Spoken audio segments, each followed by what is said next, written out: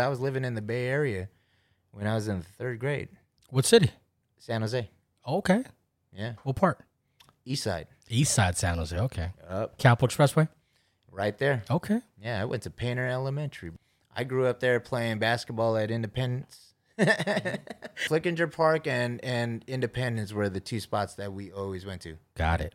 And it's very, very inspirational to know that, like, my parents are travelers. They went from one side of the earth to the other side of the earth to make something of themselves. That's a beautiful thing. thing. And we ended up landing in Stockton, California, out of all places, to, like, open our lives and go to school and live the 209 life, you know, and that is a fun life. I would love for people to understand this.